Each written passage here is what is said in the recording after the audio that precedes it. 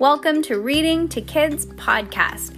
I'm your host, Jenna. And I'm your host, Peyton. And we're here to read to you or with you. We know that sometimes moms and dads don't always have the time or the motivation to read to their kids each night, and we know how important it is. So, on those nights that you're not in the mood, we're going to do it for you. Can't wait to read with you. Good job, Peyton. High five.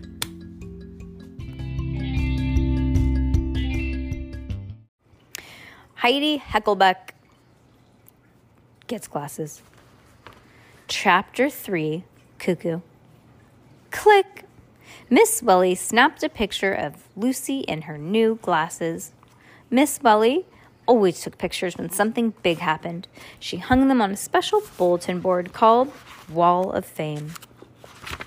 All the photos were of kids with missing teeth, except for one of Stanley with a cast on his arm. But she planned to very soon. Classroom. All eyes on the chalkboard, said Mrs. Welly. This morning, we're going to make compound words. Do you know what compound words are? Mm-mm. I think so. Yep. We'll put two words together to form a new word. Yeah. Was it? No. Where is? Where's? Yep. I think that's called something else. But I think you're compounding. Okay, yeah, probably. She wrote the first example on the board. Classroom. You have a class and then a room, and then you put it together and it gets the word classroom. Oh. But I think you're still right. I think you're on the right track with that. The word class and room become classroom, said Miss Welly. Heidi raised her hand. Oh, Yes. Room. That is correct. Yes, Heidi, said Mrs. Welly. Could you please write the words a little bit bigger, asked Heidi. I can't see them from here. Okay.